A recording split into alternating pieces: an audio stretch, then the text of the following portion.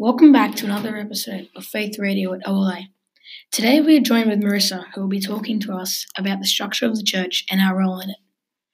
So Marissa, what do you think the structure of the church is? Thanks, Peter. I think that has to do with clergy, who are the people who are ordained and can perform the holy orders, and laity, who are the men and women who are not ordained but are the body of religious worshippers.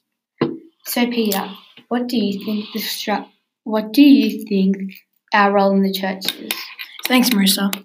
Well, I think our role in the church is to go to Mass and listen to the scriptures of God and to learn more about God and His good deeds. I think we also need to go out and follow Jesus' footsteps and spread God's word to all those out there. Well, thank you for listening again. See you next time. Bye.